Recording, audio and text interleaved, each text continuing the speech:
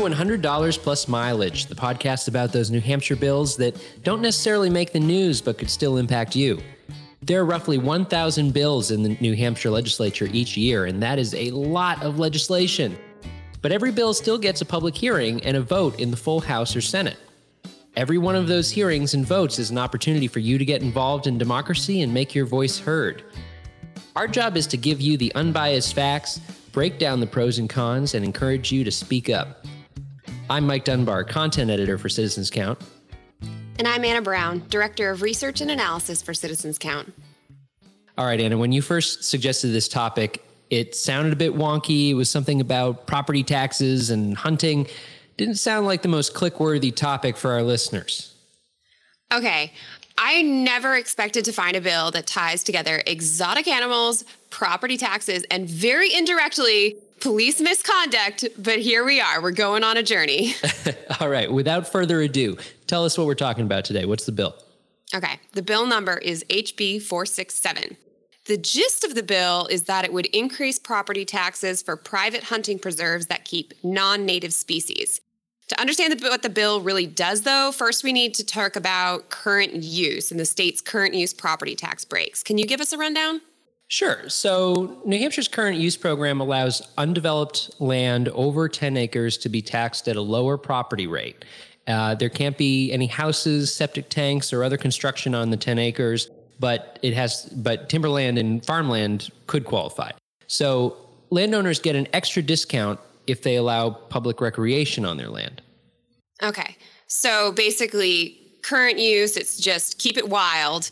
And then if on top of that, you let people do their hiking and biking and whatever, you get even more discounted.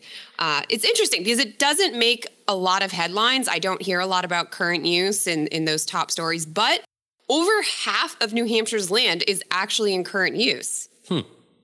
Yeah, and the program definitely helps protect New Hampshire wilds, like you're saying, whether it's the mountain views or the wetlands. So there's definitely a benefit to it.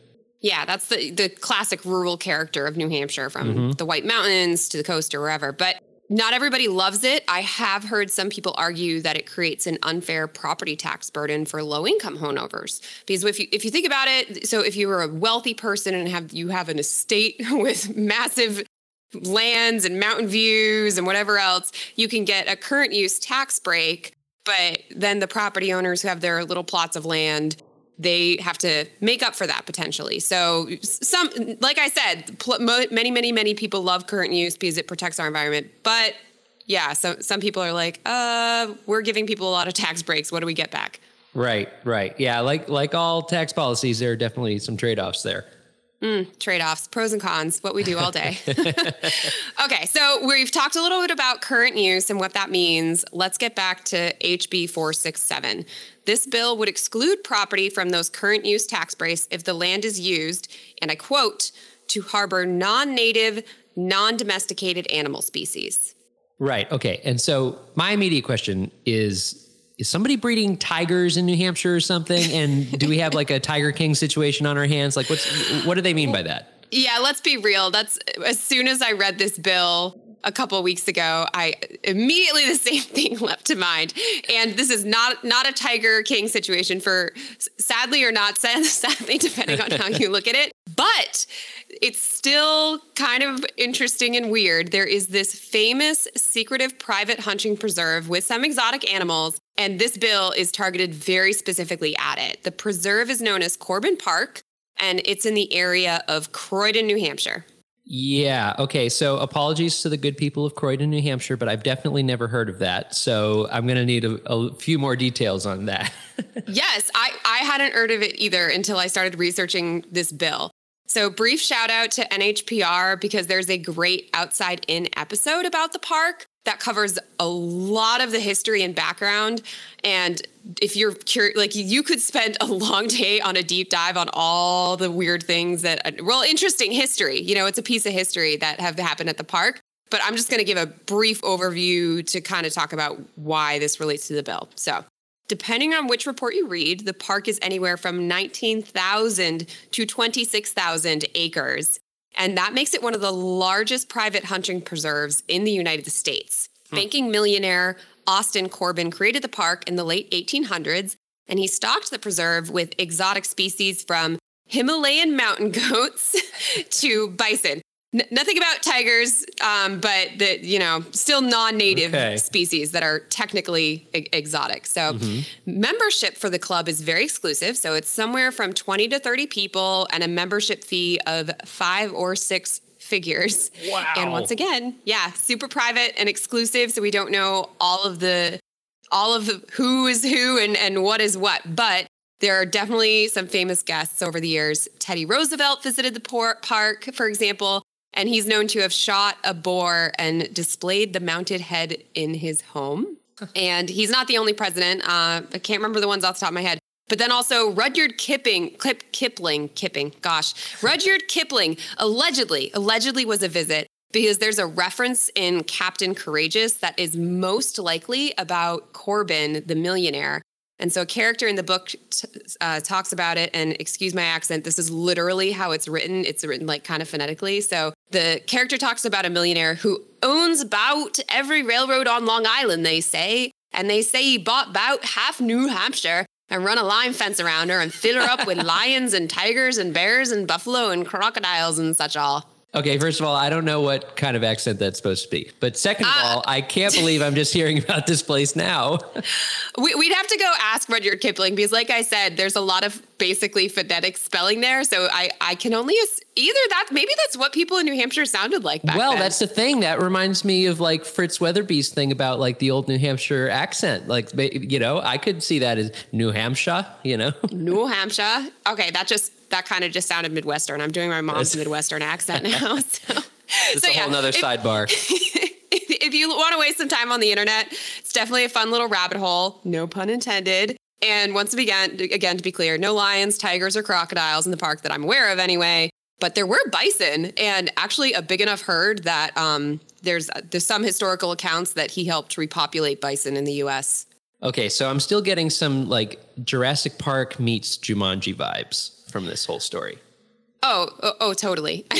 One of the biggest animals they keep there are elk, actually, which can be over 700 pounds. And fun fact, I learned the sound elks make is called bugling. That sounds majestic. And I will just say, if anyone out there is looking to distract their coworker right now with an impromptu Teams message or something like that, I definitely encourage you to check out elk bugling. All right, we have a recording of this. Here we go. This is some elk bugling.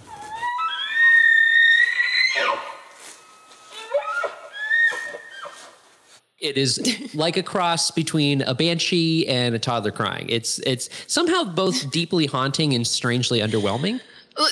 Honestly, it kind of reminded me of like whale noises or frankly, even dinosaur noises, like Jurassic Park style. And for sure, if I heard that coming out of the park, I would wonder what the heck was behind the fence. Definitely. But elk, we're talking about elk. They're not the problematic animal. It's actually Eurasian boar, because these are wild pigs that have been known to escape the fences.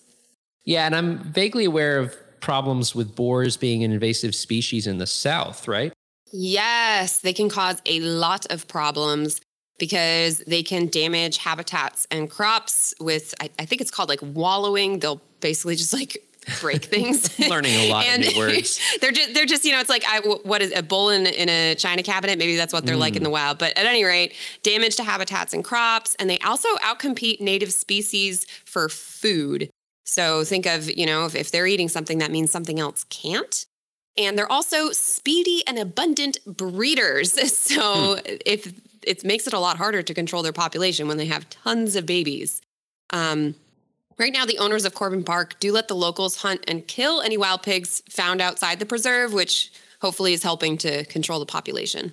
All right, we got to tie all this back into HB 467 somehow. And I'm not totally convinced you can do it, but at the same time, I bet you can. In sum, HB 467 would end the current use property tax break for Corbin Park specifically because they keep non-native, non-domesticated species. So let's dive into the pros and cons on that, Anna.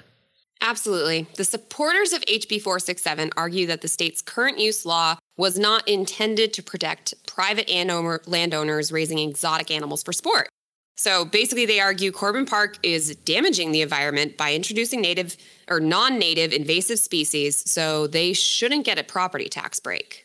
Yeah, and in another interesting twist, the guests at Corbin Park don't have to get a hunting license to shoot the wild pigs and elk owned by the park. Without a hunting license, they actually aren't contributing directly to Fish and Game either, which is responsible for managing New Hampshire's wildlife, including invasive species, should they escape the park.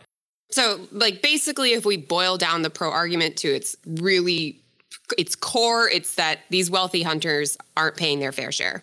Right. Now, on the other hand, these hunters probably do generate some tourist income for the area when they come and spend their money at hotels and restaurants. So there is that to consider. Yeah, and there's also problems if we start playing with New Hampshire's current use law. So at the bill hearing, I heard several people testify that if this becomes law, other private hunting preserves would probably have to close shop and sell their land to private developers, which, that's when we're losing out on that wild space because there's a Walmart now or something. So from what I understand, some of these preserves raise pheasants and other non-native game birds, especially for training hunting dogs. Ah, yes, the doctrine of unintended consequences. And I still can't believe this is a thing in New Hampshire. But like we said, each of those hunting preserves has more undeveloped land. They attract tourists, they support hunting, etc. So, there is that to consider. Yeah, hunting is a long-standing important part of wildlife management. And I've read some reports that it's on the decline, which, there's a lot of things on decline these days. So, in a way, it's if we start messing with current use, we could be messing with, hunting and things that support our environment. And let's also remember, Corbin Park has some problems with wild boar, but it's still a huge area for native New Hampshire wildlife as well. So the last twist here is where the money actually goes. So property taxes go to towns and the state for school funding. That means changing the current use law wouldn't directly give the Fish and Game Department funds to manage these invasive species. So I was going to say that wraps it up, but didn't you start this episode with a teaser about police misconduct? I did. Okay, and to be clear, this is a purely coincidental connection, but given everything in the news these days about police misconduct, when I saw this, I just had to throw it into the mix. So, yeah, little rabbit hole again down Corbin Park's history. So in 2004, a man named Stephen Lauro shot and killed Robert Proul during a hunting trip on the property of Corbin Park. So some lawmakers have brought this up in the past as an example of how the state, still has to get involved with Corbin Park land sometime because obviously, the state had to go out and investigate the scene and emergency services and whatever else. So ultimately, Lauro was found not guilty of negligent homicide, even though I read some reports that the state brought in a giant stuffed taxidermied boar to be this does not look like a human. But anyway, so yeah, like I said, you can spend a lot of time on the internet with this, but the Fish and Game Department did move to revoke Lauro's hunting license, which is also a whole separate process that we could probably do another episode on about who gets hunting licenses because there's some bills about that. Anyway, here comes the odd coincidence. This is not the first time Lauro was in the news. In the 1990s, he was the main witness in the murder case against Carl Laurie. That name may ring some bells because Laurie appealed his murder conviction to the New Hampshire Supreme Court, and he said the prosecution failed to disclose Lauro's employment records as a detective sergeant with the Franklin Police, which could have impacted his case because according to news reports, and I'm quoting here from a Foster's Daily Democrat article, the records on Lauro included, quote-unquote, reports of Lauro being volatile, neglecting his duty, and threatening civilians. So the state Supreme Court sided with Laurie, and this resulted in the creation of the so-called Laurie list of cops with credibility issues that could impact criminal conditions. Yeah, it all comes back around. Yeah. So in the past couple of years, there's been a lot of debate about what information on that list should be public. And there's actually an ongoing lawsuit. I think they're working on a settlement, but it's several newspapers in the ACLU are suing the state to make that information public. And that, Mike Dunbar, is how I found a bill that ties together property taxes, invasive pigs, and police misconduct. Wow. You have outdone yourself once again, Anna Brown. So what happens next with this bill? The House Municipal Kent County Government Committee voted 17-2 to recommend the full House kill this bill, HB 467. And without changing the wording, a lot of legislators on the committee were concerned the bill would have broad unintentional effects on those other hunting preserves, or maybe even some farms, which there was some debate about, what exactly would be a non-native, non-domesticated animal, since it wasn't really defined. So anyway, the full House has its next voting days in April. And if you have an opinion on HB 467 or any other bill that they're going to be voting on, you should contact your state representative and share your opinion. All right, it's that time in our episode, only in New Hampshire. And I think it's your turn. What do you have for us today? Okay, so there's an obvious tie-in here, but it also comes from one of our most popular articles we've ever written on our website. For whatever reason, people are constantly searching for this topic on Google, and they come to our website because Google has decided our article ranks, whatever. So the topic is, what exotic pets can you own without a permit in the Granite State? It will never cease to amaze me that is such a popular article on our website. Amazingly popular. So on that list, we have, among other things like cats and dogs and gerbils, camels, zebras, tenrecs, if I'm saying that right. It kind of looks like a hedgehog. Reindeer, if you want to open up your own Santa's workshop, and quote unquote feral pigeons, which I guess is that the type of pigeon you feed in the park? I don't know. Anyway, and many more. But you do need a permit from the State Fish and Game Department to keep controlled species, and that list covers everything from elephants to lions to woodchucks and buzzards. The degree to which that list is specific really makes me wonder, do they have people coming to him that are very specifically hello, this is my buzzard Charles. I know he doesn't have feathers on his heads, but he likes to cuddle me. Can I keep him? I don't really understand. Or can I keep this woodchuck that was in my front yard? Some of them seem so exotic, and some of them just seem like you found an animal walking around. And we're you're mine. Yeah, it's non-exotic. And I could just think too, especially the woodchuck is a little funny because I feel I have known several people who grow vegetables who have very personal vendettas against the woodchucks in their yard. So I wonder if at one point one guy was you know what? Instead of fighting you, I'm just going to join you. Let's be friends, woodchuck. And then if you're so hungry, no. I'm just going to take you inside and let you have dinner with me. You don't have to eat the vegetables out here. All right. So if you're curious on some more animals on that list, just go to our site and search exotic pet. The article comes up in the results right away, and you can see the links in there to what you do and don't need permission to have join at your dinner table as a pet. It has been a journey, Anna. And that about wraps it up for our episode today. You can find more information and episodes at citizenscount.org. We'd like to thank Franklin Pierce University for producing and the Granite State News Collaborative for hosting. Our theme music is composed by me, Mike Dunbar. Lastly, we thank you for giving us a listen and thinking about how you can be a part of what makes New Hampshire by the people, for the people.